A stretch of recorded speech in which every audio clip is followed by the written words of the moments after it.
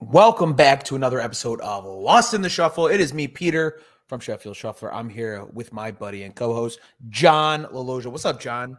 What's up, the people? How's it going? Good. What's going on, man? You have a good weekend?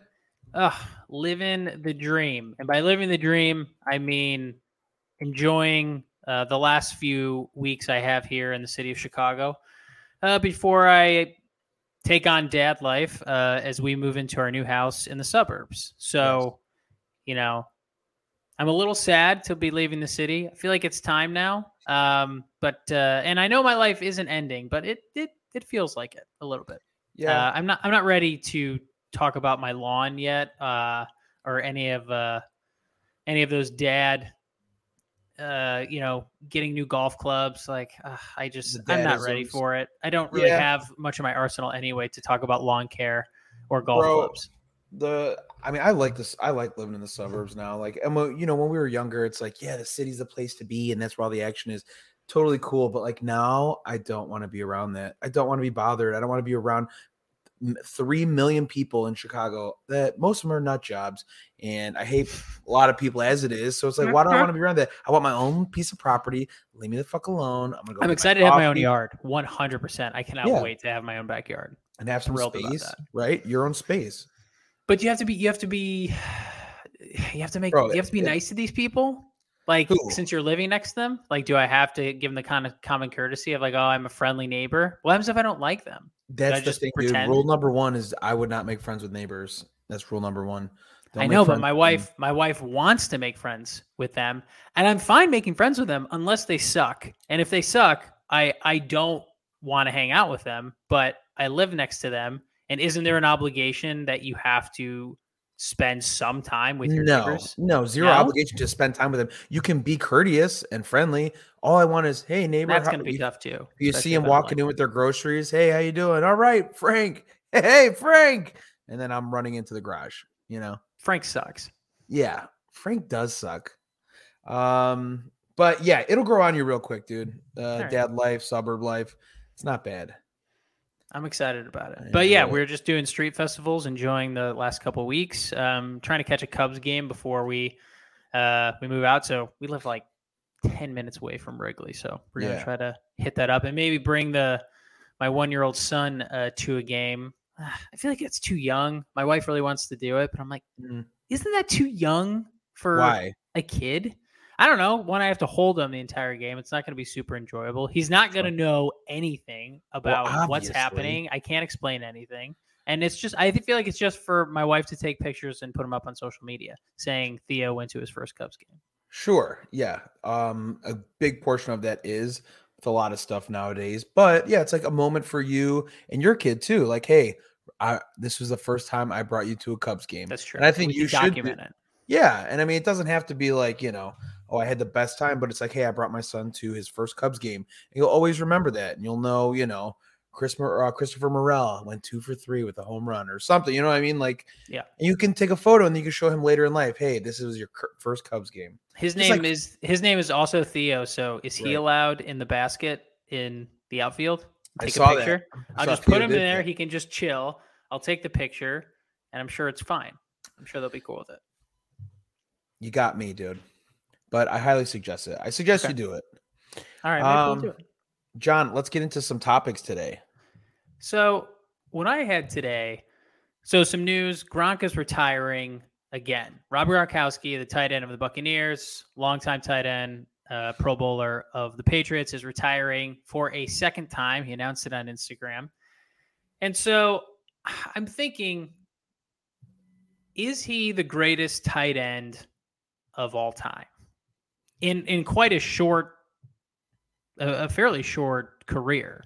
He was just absolutely incredible. Just to give you some stats. So New England from 2010 to 18, Tampa, obviously 2020 to 22, where he recently retired. 4-time first team All-Pro, 5-time Pro Bowler, Super Bowl champion 4 times, I believe.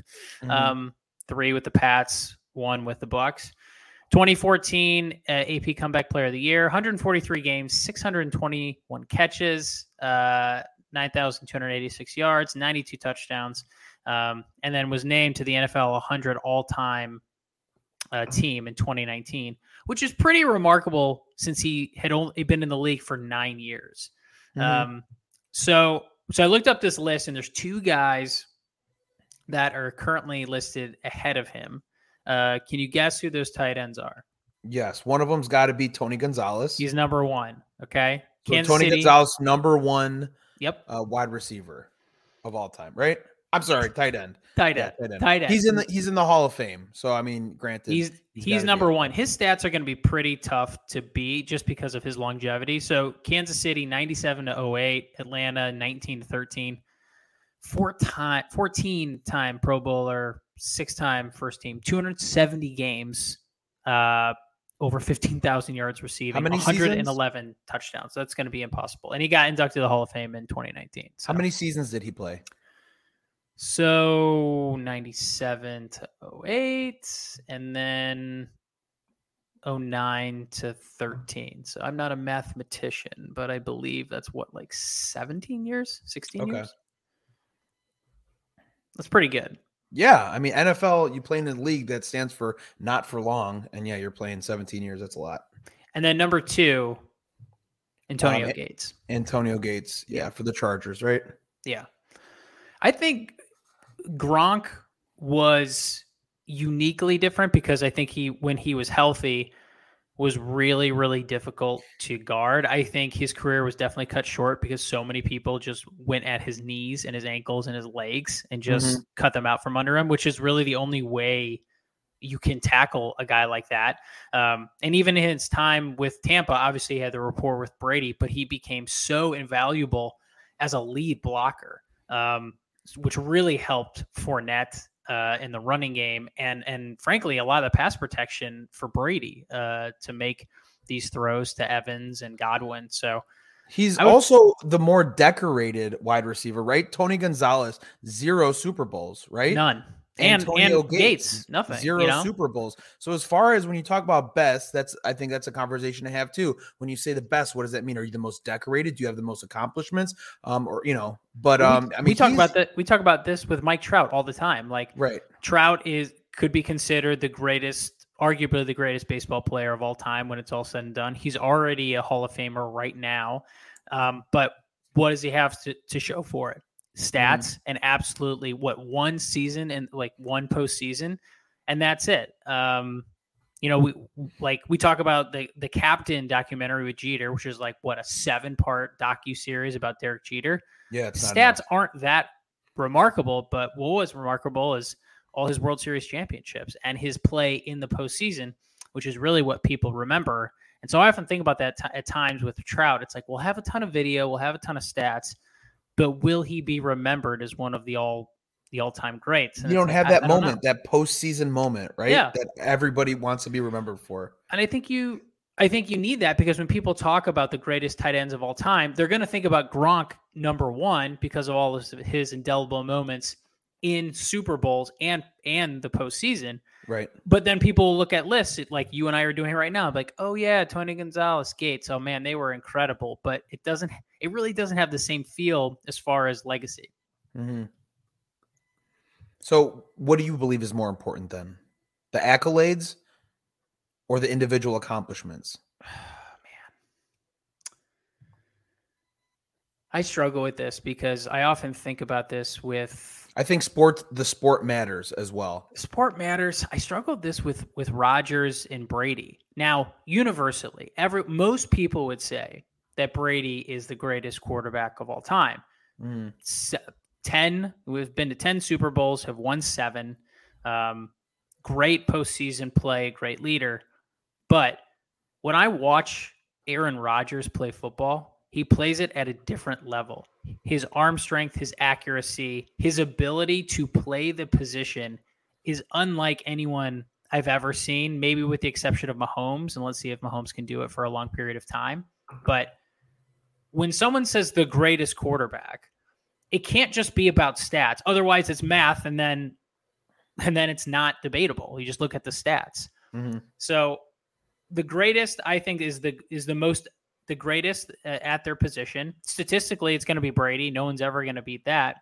But I think Aaron Rodgers is the greatest quarterback I've ever seen as far as throwing on anything you can do in that position, pre-snap, throwing on the run. Yes, he hasn't has as many Super Bowls as Brady, but when you talk about the greatest of all time, I think Rodgers as quarterback, and I also think Gronk, because I think Gronk has the stats and the accolades, but physically, I think he could do things that Gonzalez and Gates could not do physically. He played the position differently than anyone I've ever seen. Similar with Steph Curry. I've never seen a guard play basketball the way Steph Curry plays basketball. It's different, and he happens to have the accolades as well. So I think that is how I would define greatest of all time.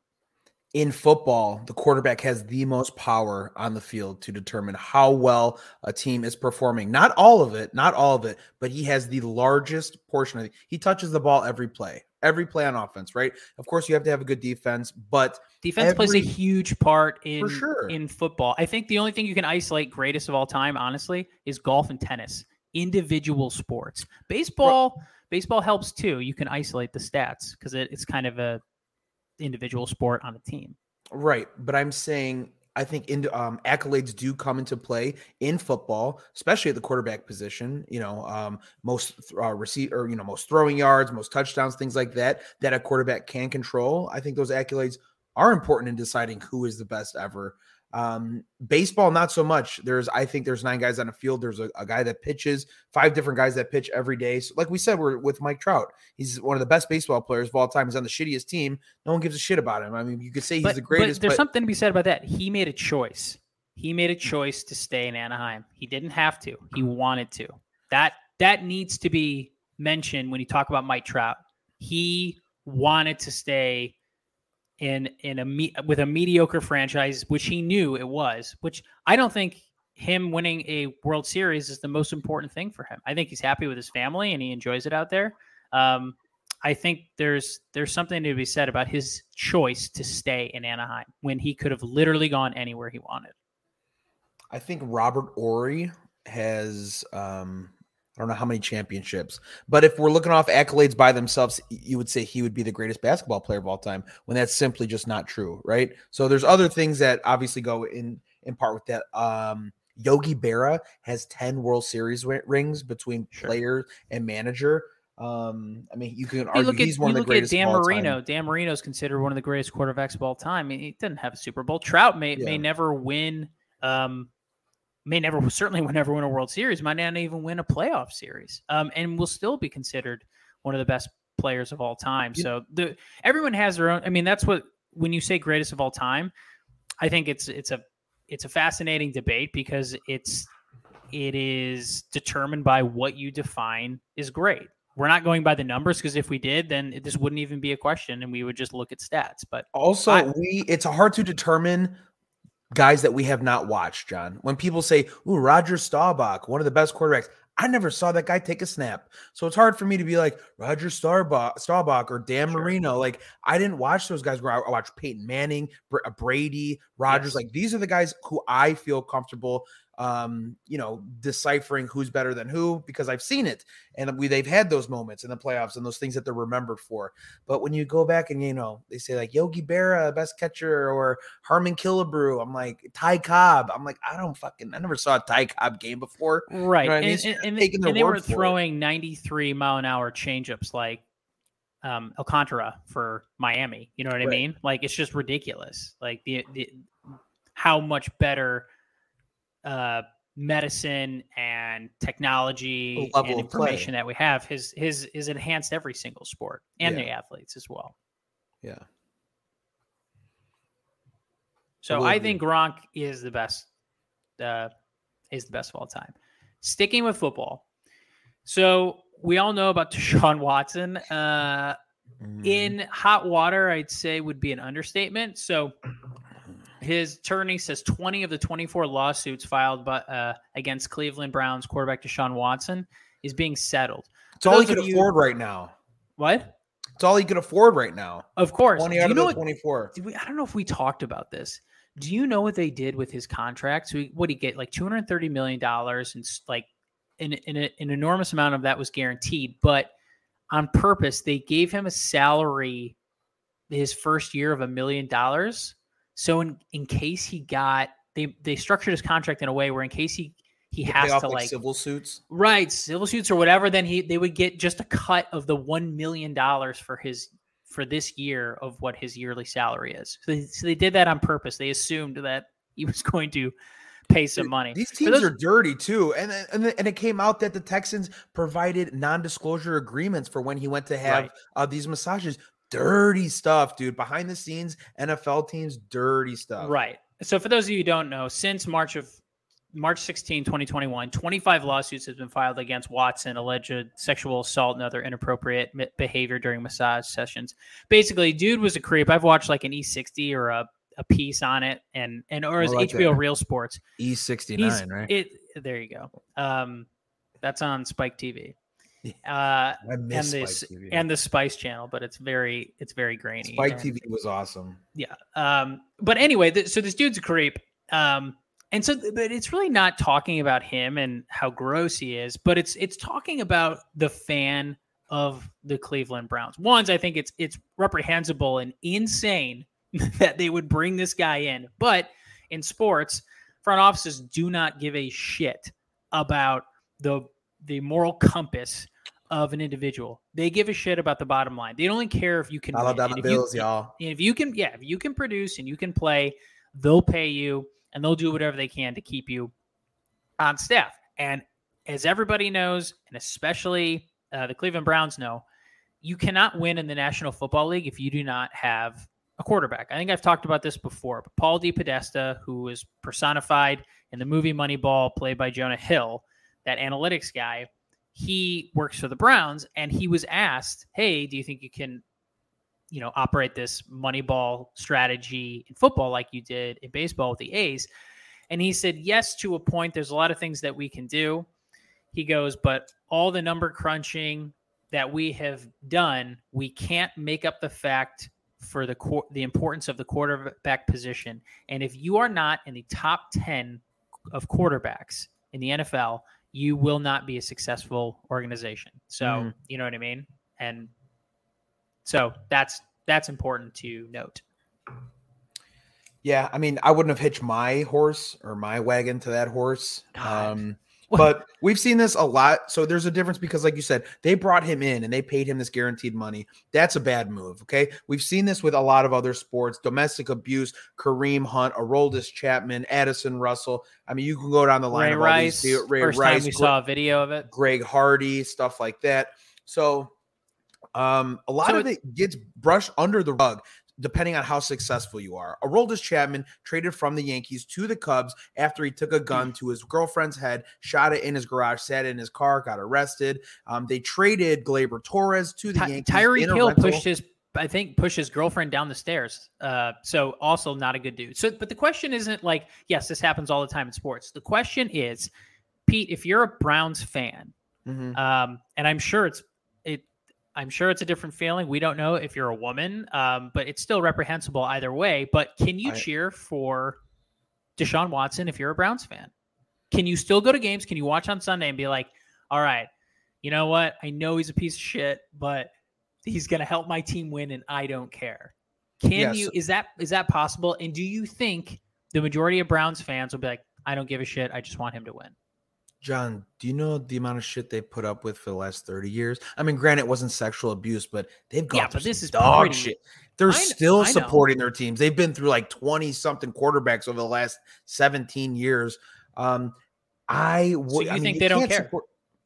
I think sports fans are sports fans. I think there's going to be more, like you said, moral compass. It's about winning, and I'm not supporting this at all. I think he's a piece of shit. I wouldn't support him. But when it comes to my sports teams, like, I am concerned about winning. I know most of those guys probably aren't good people. Just like, I buy an iPhone. Do you know how I know how this is made, where it's made, how it's made? Of course. Slave labor, child labor laws overseas. Same thing with my Nike shoes, whatever. I know how it's made. Still buy it, right? Because I like it and I want it. Same thing with my entertainment or my sports team.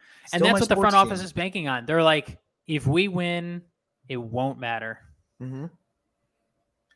That's unfortunate. That's just how I think you're right. I think that they come out 3-0. I think they're going to be like, well, he's not a good guy, but he is, he's really, he's exceptional at escaping escaping the pocket and making plays. Yeah. Those are good jokes right there. Escaping the pocket. Sorry, it escaped the pocket. That's good. It's good. We can use all this. So next topic. Why is everyone so mad about the Live Tour? Okay, so for those of you who don't know, the PGA Tour has been around for forever. Okay, there is a new league called the Live Tour, which is being funded by Saudi Arabia's Public Investment Fund and is fronted by two-time Open winner Greg Norman, the Shark. So essentially, they are creating their own league. And Brooks Koepka, a very popular golfer, has decided to join the Live Golf Tour along with Phil Mickelson and Bryson DeChambeau, so a couple notable golfers. And essentially the draw is, because it's funded by Saudi Arabia's Public Investment Fund, which is a lot of oil money, they can pay an exorbitant amount of money for winners and for people to play in their tournaments. So what you would make on the PGA Tour, you could make 3 or 4 times more on the Live Tour. And golfers are essentially independent contractors, so there is no rule saying, it's the free market creating another tour. I mean, someone could do this for Major League Baseball. They'd be like, oh, we're creating a different league, than Major League Baseball. And they would try to get maybe other players. I don't know if there's clauses in Major League Baseball that they can't play, but everyone's super pissed about this. And I don't know why people are upset about it. I think it's because the PGA Tour is so old. PGA Tour is so old, and they don't want these other golfers playing on this other tour. Who cares? They talk about legacy, but I think that's honestly for an older generation. I think 24, 25-year-olds today, if they're like, okay, I've won maybe 1 major or 2, but I can make 3 to 4 times as much money on this tour, I'm going to go. Isn't it a political thing, John? That's why people are upset about it? They're upset because they want all the best players on the same tour. You know what I mean? So when people are tuning into the PGA Tour, they want all the best players because it's better for the product. If you know that 4 of the top 20 golfers are playing on the Live Tour for this particular tournament, and someone wins a PGA Tour tournament, it's gonna not have the same gravitas, because you're like, oh, okay, well, they won this, but 5 of the best players are playing at another tour overseas. Right.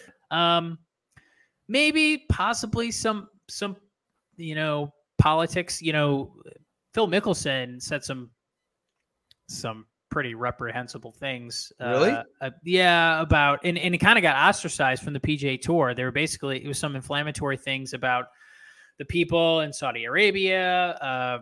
And he was making fun of them. Yeah, he just not speaking about them in a very positive light. And said this to an author who was doing an unauthorized biography on Phil Mickelson, and then basically talked about how the PGA Tour was, was difficult to play on, or holding people hostage and not letting them, play elsewhere or whatever. And so the PGA Tour kind of ostracized him, and then he jumped ship from the PGA Tour and went to the Live Tour, where he's playing now. So I don't think and now every golfer is has to come out in social media and say, hey, I'm not leaving the PGA Tour, I'm staying here, because it's happening behind closed doors. Every other day, it's oh, this person's leaving the tour and playing in the Live Tour. So Live Golf has now signed 8 of the top 50 players in the world: Patrick Reed, Bryson DeChambeau, and they're expected to compete in an event in Portland as well. And then also 2-time major winner Dustin Johnson and 6-time major winner Phil Mickelson have competed in Live Golf's inaugural event outside London a couple weeks ago. So they're getting more and more players to join their tour, and people are freaking out about it. But they're essentially independent contractors, so I don't think it matters. It's still going to be televised? Yeah, I mean, see, that's the thing. I think it will be, but they aren't yet. So a lot of people really don't know about it. Like it's not on. I mean, you can stream it, but you can like torrent it, but it's not on like CBS or NBC. Sure. And I think it's on Tel Aviv, right? Al Jazeera, and I think it's eventually coming. But if as long as they don't have Tiger Woods, I don't think it'll. I mean, they offered Tiger like ridiculous amounts of money to go there, and he said no. But I mean, so all right, it sucks, but that's free market economy. That's what I'm saying. Like, who cares? Like, pay him more money. Then PGA Tour, if you don't want them to leave, then incentivize your purse and make it worthwhile for people to stay on tour. But they can't. You can't compete with oil money from Saudi Arabia. Forget it. Okay, coming back to baseball a little bit. Can we talk about O'Neal Cruz, new shortstop for the Pirates? Dude, yeah, he's a monster. Holy shit.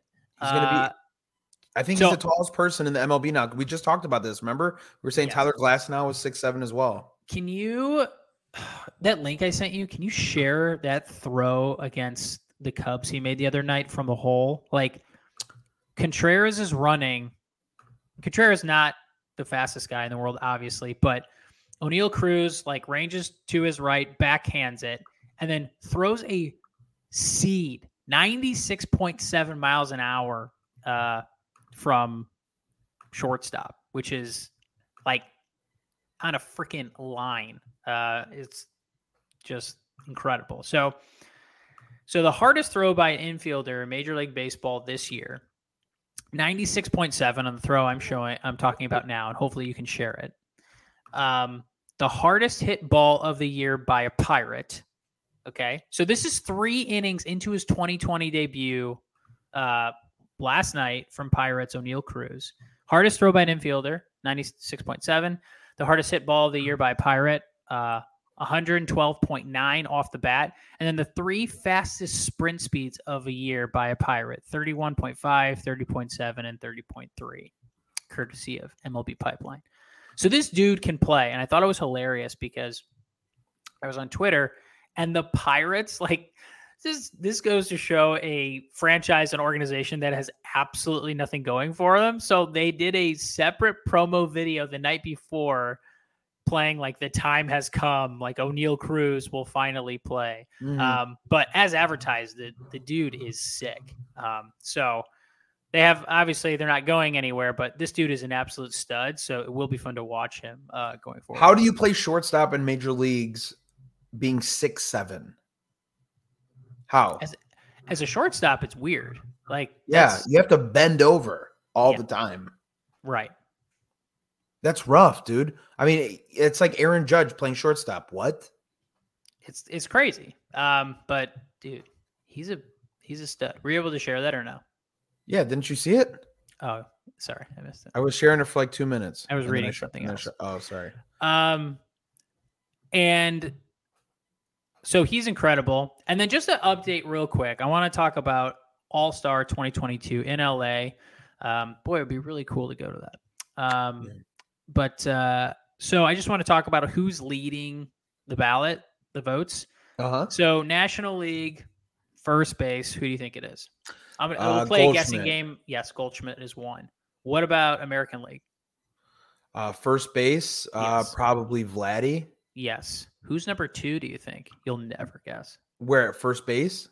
Yes, first base. You'll never guess. I'll never guess. You'll never guess the second leading vote getter behind Vlad Guerrero Jr. in the American League. Ty France. Yeah, but are you looking at it? Did you cheat? Looking at what? The sheet I'm looking at, I'm quizzing you. He is second. Did you just guess that? Well, yeah, you said I'll never guess it, so I'm not going to guess Rizzo. I'm not going to guess Jose Abreu. Dude, I'm saying I'm impressed. That's pretty good. All right, second base. Send me over the answers? Yeah, but you're not supposed to look at them. I'm supposed to. Did you already look at them? Okay. I don't know what you're talking about. You said All right. Leading vote getter for second base in the American League. Who do you think it is? Altuve. Yes. What about National League? You're going to get this. Second base. You're like his biggest fan. Or he's your biggest fan. Jazz Chisholm. Yeah. Dude's a stud. Yeah. 13 home runs, 831 OPS. Dude, he's awesome. Yeah, he's probably got the most swag. Tied for, got a lot of swag. He's bringing a lot of swag to the league. Definitely. Third baseman, American League, Devers, number 1. Devers over Jose Ramirez. Yeah, Ramirez is 2. National League. Who do you think? At third base? Third base. Is it Arenado? He's 2nd. Machado, I know he just got hurt. Machado's 1. Machado 1, Arenado 2. Yeah, Machado, dude, his numbers are nuts. 328 average, 12 homers, 46 RBIs, 945. Dude, so happy to see him roll his ankle the other day. So happy. And I don't want to, wish that, but he's one of the dirtiest fucking players I've ever seen, dude. He's stepped on people's feet before. He's so easy to root against. He stepped on first baseman's feet before. Jesus Aguilar stepped on the back of his ankle. Oh, yeah. He threw bats. Like I can't root for him. So when he rolled his ankle, I was like, oh, poor baby. Yeah. No. He's so easy to root against. And all that shit too. Like when he said, he's like, oh, I'm not Johnny Hustle. Remember in the World Series? He's like, was it in the World Series? He said, yeah, when he was on the Dodgers, right? Dodgers. After he got with the trade deadline from Baltimore. I'm just like, dude, God, like, what the worst attitude imaginable. But he's so talented. That's been his MO forever, though. You know what I mean? And people are just like, well, if he plays the way that he plays, it doesn't matter. I'm like, kind of still does. I don't know. I mean, he did get a $300 million contract, so like obviously they don't care. I mean, his performance speaks for itself, but like, you want him on your team, but God, right? As a teammate, as a teammate, it would just be like, man, this guy sucks. Yeah, for sure. Yeah. Which is such a fucking bummer too, because he's so good. Third baseman, American League, who's leading vote getter. Third base in the American League. I don't know. Bo Bichette. Really? Number 2, Tim Anderson. Third base? Excuse me. Shortstop. Oh, okay. Because I was going to say, what? All right. Shortstop. Okay, so Bo Bichette and Tim Anderson. Bo Bichette, Tim Anderson, National League, shortstop this time. Francisco Lindor. No, dude. Trey Turner. Trey Turner. And I have to give you props because I was talking shit about Trey Turner before the season started. I was like, he's not going to be great. I was so wrong. He's hitting 301, 9 homers, 49 RBI, 832 OPS. 2, Dansby Swanson. Catcher, I'm just going to run through these. Wilson Contreras, number 1 for National. Travis d'Arnaud, 2. Dude, he's a stud. That dude is so good. Yeah. Alejandro Kirk, first in the American League. As he should be. Outfield, Mookie Betts, obviously. This is before he got hurt. Acuna, 2, National. Number 1, Aaron Judge, obviously, in the American League. Dude, 1.027 OPS. 25 bombs, 50 RBIs. This might be his best season ever. I mean, everyone on the Yankees is just crushing. I mean, and playing during a contract year too. Yeah, I know. Oh my God. Stanton is number 3. Trout is number 2. I mean, dude, when you're ahead of Mike Trout, it's pretty impressive. You got to be having a year. Yeah. I think people also get numb to the fact on how good Trout is too. You know what I mean? Especially being on a shitty team like that, and it's like, oh, he's hitting 300. Like, who fucking cares? Right, I know. And so we're like marveling. I mean, and obviously Judge has had some injuries, so we're marveling at his over 1,027 OPS, like 25 homers, 50 RBIs. Like, that's amazing. And you look at Trout's 21 homers, 43 RBIs. And a 1.039 OPS. But you're like, well, he's Mike Trout. He should have over 1,000 OPS. You know what I mean? But like, that's unheard of. Like, that never happens. Mm-hmm. But we've just become so accustomed to it. And by the way, the AL outfielders just destroy National League. So there's like the top vote getters are almost all in the American League. 1, Aaron Judge. 2, Trout. 3, Springer. Giancarlo Stanton. His numbers are also stupid. And then Taylor Ward for Anaheim. Who has a 984 OPS, which is also nuts. Yeah. Juan Soto from NL. And then Yordan Alvarez for DH. William Contreras for Atlanta, and then Bryce Harper as well. I don't know why he's listed under DH, but he is. He's number one vote getter for DH. Also For has who? over for National League for designated hitter. Who? Bryce Harper. He's a leading vote getter. Oh, well, yeah. I mean, he's played not majority of the season, but I mean a good chunk now. Yeah, and Ohtani obviously is number 2. Mm-hmm. And so the last thing I want to mention is how the Yankees can't lose, which is insane. So they're absolutely dominating this season. They've reached first team to 50 wins. 50 wins in 67 games with a winning percentage of 746. So it puts them like, are they going to be good as the 27 Yankees, who are considered the greatest team of all time? But the 1927, the 27 Yankees, I think, is like one of the best teams of all time. People still talk about it. I know that just goes murderers row. I was just gonna say that goes back to like people we haven't watched. Exactly. So. Right. And so, you know what I mean? Like when people say Mickey Mantle was so great, you just say it. You're like, yeah, man, he was one of the greatest. I never saw that guy take 3 hacks. You know what I mean? Yeah. But the people that talk about him, like, swear they're like, he's the greatest player I've ever seen. Right. And you're just like, I mean, in every, like, I think in Joe Posnanski's Baseball 100, I'm pretty sure that it's a very popular book going through the 100 best baseball players of all time. Universally in the book, and I think elsewhere I've heard this too, but in the book, number 1 is Willie Mays. But I've heard that from so many different documentaries and baseball books I've read that overall baseball player, he was the best that ever played. How cool is this photo? Defensively. Dude, that's sweet. Where'd you get that? That's Willie Mays. I got it at a Santa's Village in the winter. They had, I showed you all that stuff, right? They have like all these like retro baseball magazines and stuff. Got like a Mike Schmidt one. I got a Sandy Koufax. Like they're like $10. Jesus, that's awesome. Yeah. Yep. Sorry. Well, the Yanks are dominating. Again, the only other 2 Yankees teams in history have reached 50 wins more quickly than this squad. 39 team, 50 and 14 and 64 games. And then in 1928, they started out 50 and 16. But right now, again, they can't lose. Rizzo, the entire lineup is mashing. They lead the league in record, but like we said, run differential plus 145 and home runs, which is 111. Only the Dodgers plus 114 are even close to them in run differential, and the Braves 100, which have 100 in home runs. So yeah, they are absolutely hitting home runs at a ridiculous pace. Judge, Rizzo, Stanton, Torres, they're all on pace to hit 30 or more home runs this season, which is bananas. Judge leads the way. His 25 home runs through the first 60 game trail only Mickey Mantle in 1956 and Babe Ruth in 28, both with 27, as the most through that span in Yankees history. Also, their ERA is leading the league with 2.78. And they've given up the fewest walks and the second fewest home runs. So literally number 1 in every single category.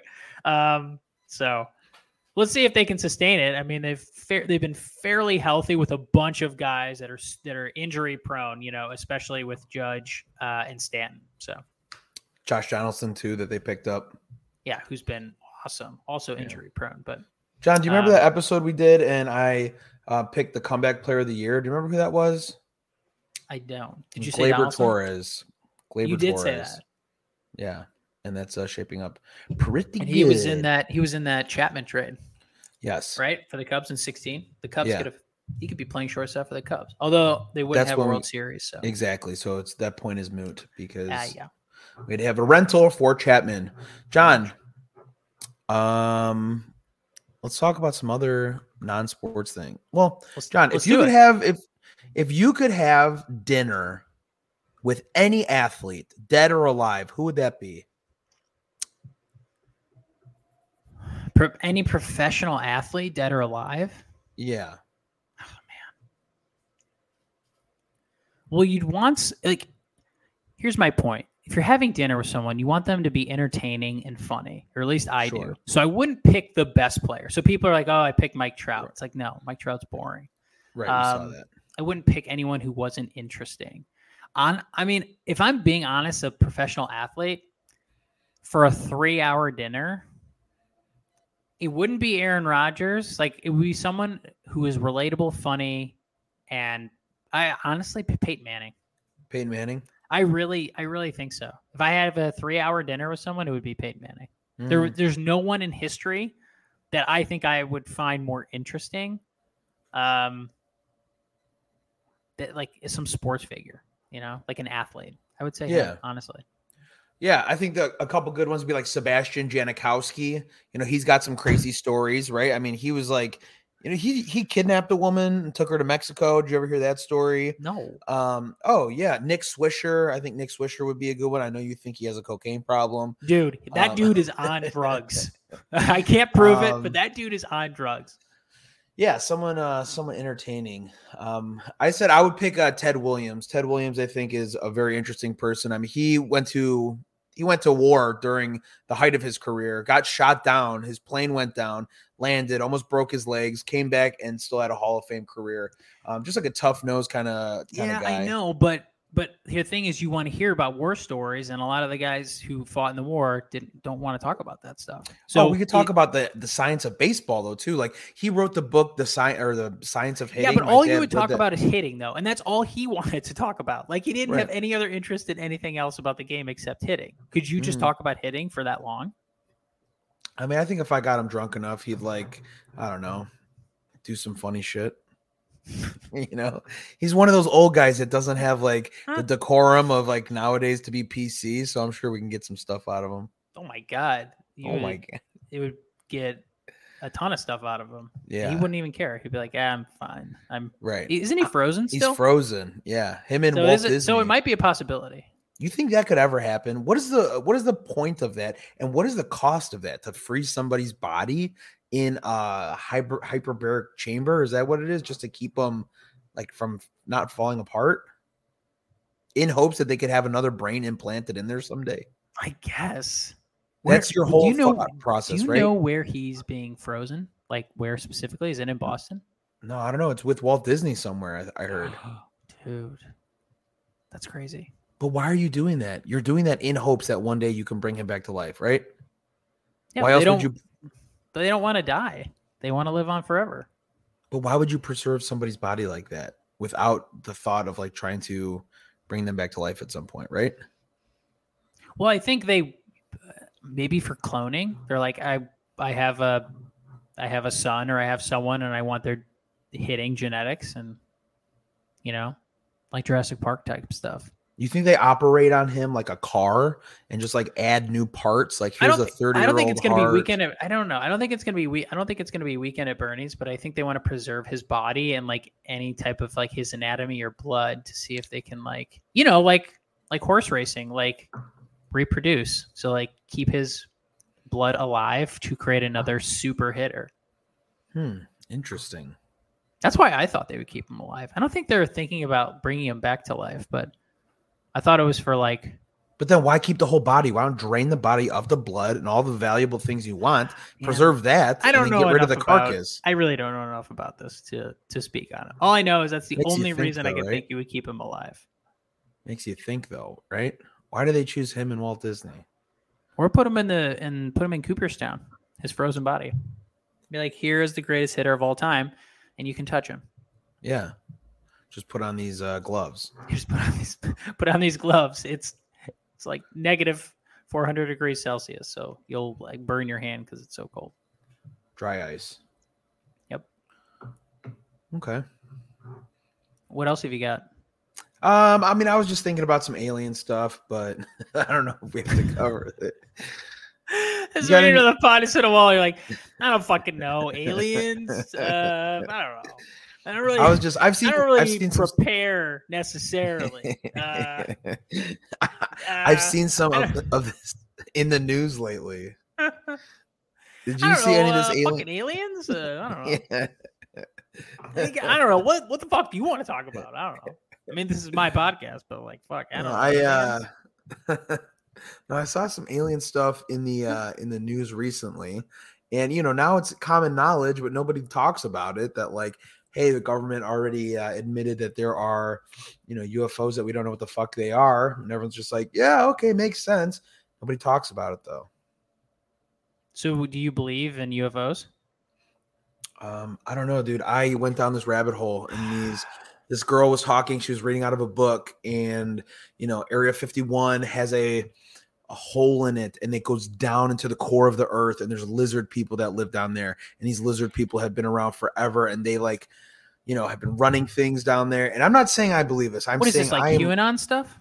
No, I don't know. It was on like TikTok or like a Twitter or somthing. And dude, are you being radicalized right now? Should we talk about this? Not at all, dude. We're gonna come back on this pod, and it's gonna be a very different Pete. You're gonna be fucking nuts. Yeah. I hope I have my organs in the morning, dude. Well, it's fine. If you don't, we'll just freeze you. Yeah, right next to Ted. Yeah, Williams. I'm not a big conspiracy theory guy. I just have no time. For it. Like, not to think like I have faith and don't have to see something to believe it necessarily, but a lot of this conspiracy theory shit, especially on social in the last like 5 to 8 years, I'm like, what a fucking waste of time. I just have no time for it. Yeah. What else do you have? What other brain busting topics do you have? I don't know. You guys like meatballs? You want to talk about that? You guys ever been to a circus? Guys, 2 things that I was thinking about: aliens and meatballs. Discuss. You guys ever been to a circus? Hey, how do those clowns keep those big pants up? Let's just talk about all the times we've been to Panera Bread and explain them. Each episode will be a different time that we went to Panera Bread. How about the fact that Panera Bread is just hospital food?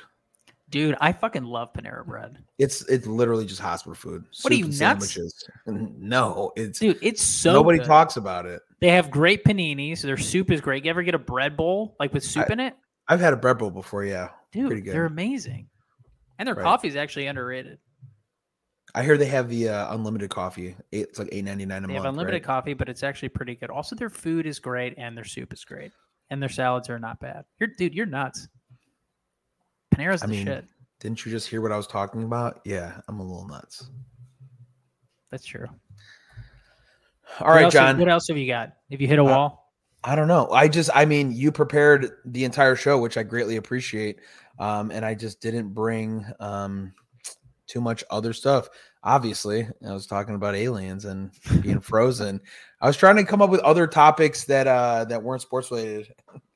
I can talk about things that aren't sports related. I thought this was a sports related show. It is. Trying to think of other things that are happening in my life that would be interesting to the people. Everyone knows I'm moving, which is annoying because the moving sucks. I feel like we're on stage at like improv or like a stand up, and it's like dead air. Oh, I forgot my notebook. I did. Everyone knows I'm moving. I did stand up. I did a couple open mics. Actually, did you really? Yeah, I did 3 last week or the week before. It was last week. I think I did 3 last week. Cut me off about the aliens. Tell me about that. How did it go? Yeah. It was. I did a couple bars in the north side of Chicago. It was me, 9 other comics, and then 2 like bona fide alcoholic sociopaths that are just hanging out. Just want to have their voice heard. Basically. Got a couple laughs, and it's interesting. I recently saw my style is kind of storytelling, but like jokes embedded within the story. It's like it's a type of comedy that I prefer watching as a fan. So listening to like Tom Segura or Dave Chappelle, great storytellers with a lot of jokes embedded in. And I recently saw Mike Birbiglia's show at the Steppenwolf, his new show, which was fantastic. And he makes it look so easy. And that's kind of my style. And so I had these stories with jokes in them. And then as I'm doing it, I have like 3 jokes in a 1 or 2 minute story, maybe like a 1 minute story. You need like 10 to 15 jokes in like a 45-second story. You just need rapid fire jokes. And then I do it and you come back to the realization of like, oh, you have to write. Like you really have to sit down and make sure that it's like every 20 to 25 seconds, you get a laugh. It's a laugh line.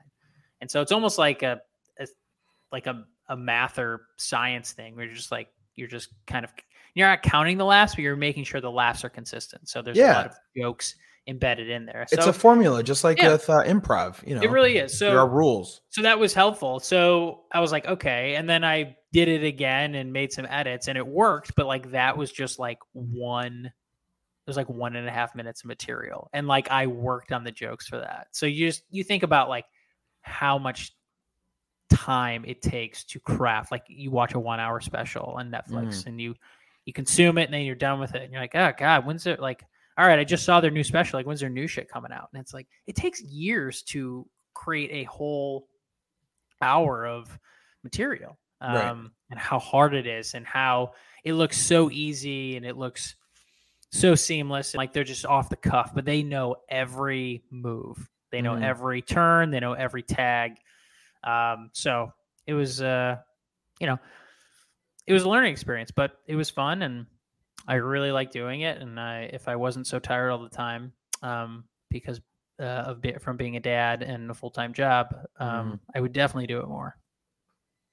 No, I get it, dude. Yeah. I mean, it's basically storytelling and knowing, how to deliver jokes, timing. But it's jokes. It's like jokes in like a ton of jokes. Like Birbiglia, when I watched him, he was so funny and it looked so easy. But then when I really broke it down, I was like, oh my God, there's like 10 jokes within one story, and then he moves on to another thing, and then there's like 15 other jokes. So it's like jumping from like lily pad to lily pad, you know what I mean? It's like boom, boom. They like never drown, because it's like, I'm here, and then I'm here, and then the laughs just carry you till the end. But it's a ton. Once you realize it's just a ton of writing. It's a ton of writing and rehearsing and hours and hours in front of a mic, and hours of sitting at your computer and writing. What do you think's harder, stand-up or improv? I think stand-up. Yeah. Just stand-up is harder for me. I think stand-up's harder because you're up there by yourself. I think you're by yourself, and I think writing's harder. Like writing is way harder. Like improv is easier because you still bomb at the same rate. Like sure, it's not an easier art form, but I think it's easier to do because one, you're not alone, so you're not feeling the bomb alone. You're feeling it with like 4 or 5 other people, but also you're given the benefit of the doubt from the audience because they know you're making it up. So also, I think improv's easier because there are games that you practice as well too. You know what I mean? They're yes, essentially they like, are. Hey, we ran through this before. Sure. But long form improv, I feel like you get a benefit of the doubt from the audience, who is inevitably 7 other improvisers who are waiting to go on after you. Right. And no regular people. But I think it's easier because they know it's made up and they give you the benefit of the doubt. You get a little leeway. You still bomb at the same rate, but like stand up, when you bomb there, they like fucking hate you.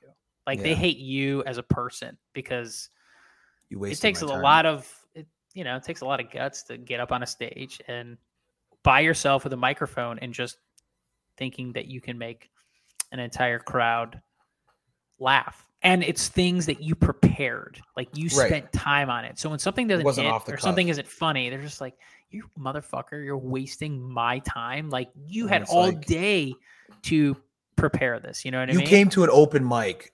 Lower your expectations. Well, but people don't, you know what I mean? I tell my sisters that all the time. They think everything should be like Dave Chappelle, like their standards are so high, and I'm just like, what are you going to? Like they go to a comedy, they live in Madison, so they went to a comedy club and some featured stand-up they saw, and they're like, he wasn't that funny. I'm just like, yeah, but you're expecting it to be Dave Chappelle or Chris Rock. Like these are people that have been doing stand-up for like maybe 5 years, and now they're featuring, and or you came to one of my student showcases. She goes, that was terrible. I'm like, we just learned this. We learned this 3 months ago, and it takes years to get good at this. You know what I mean? It's like going to your kid's t-ball game. That wasn't like the Cubs. Right. It's like, but because they're not in the entertainment industry and they have absolutely no frame of reference of it. So I remember that they were just like, God, like I just can't go to these shows anymore. I'm like, yeah, give me a couple years to get good at this and then I'll invite you. Right. Like, I was like, I didn't say this would be good. I go, we're all new. I wasn't this mean at your piano recital. Right. I was like, Jesus Christ. I remember I've been doing comedy for like 3 or 4 years, and I had to make a speech at a wedding. And I'm a pretty decent writer, and I had written some material and some jokes and some stories making fun of the groom I was the best man, and the bride, and it went over really well. And I got off stage, and they're like, "Wow, like that was pretty good. Like we thought you were going to be terrible. Like you bomb." I was like, "I've been doing comedy for 4 years." Like, yeah, like they just have. I don't know if it's I'm their brother, but they just were like, "Wow, like we thought that was going to suck." I'm like, I do have. Like I have some idea of what I'm doing. You know what I mean? I have been doing this for 4 years, and they're like, I guess. I'm just like, Jesus Christ. I grew up with you. Don't you know me? Right. But oh my God, the worst audience for me would be my family, because they think, they were like, they all hate you. Like, yeah, I can't laugh at my brother. Right. All right, John. This was great, man. That was a good episode. Thank you guys for listening. We'll cut out the alien stuff. That was a weird tangent. Was it? I'm kidding. Yeah. I'm kidding. We have to leave it all in contractually. Right. Playmaker makes us leave it all in. That's what I heard. So we'll be back again Tuesday, right? We'll do Tuesday again. Yep. That'll be our day, Tuesday. Pod drops, Lost in the Shuffle. Pete and John. John, thank you. I will see you next week. Sounds good, buddy. Thanks, guys. Peace.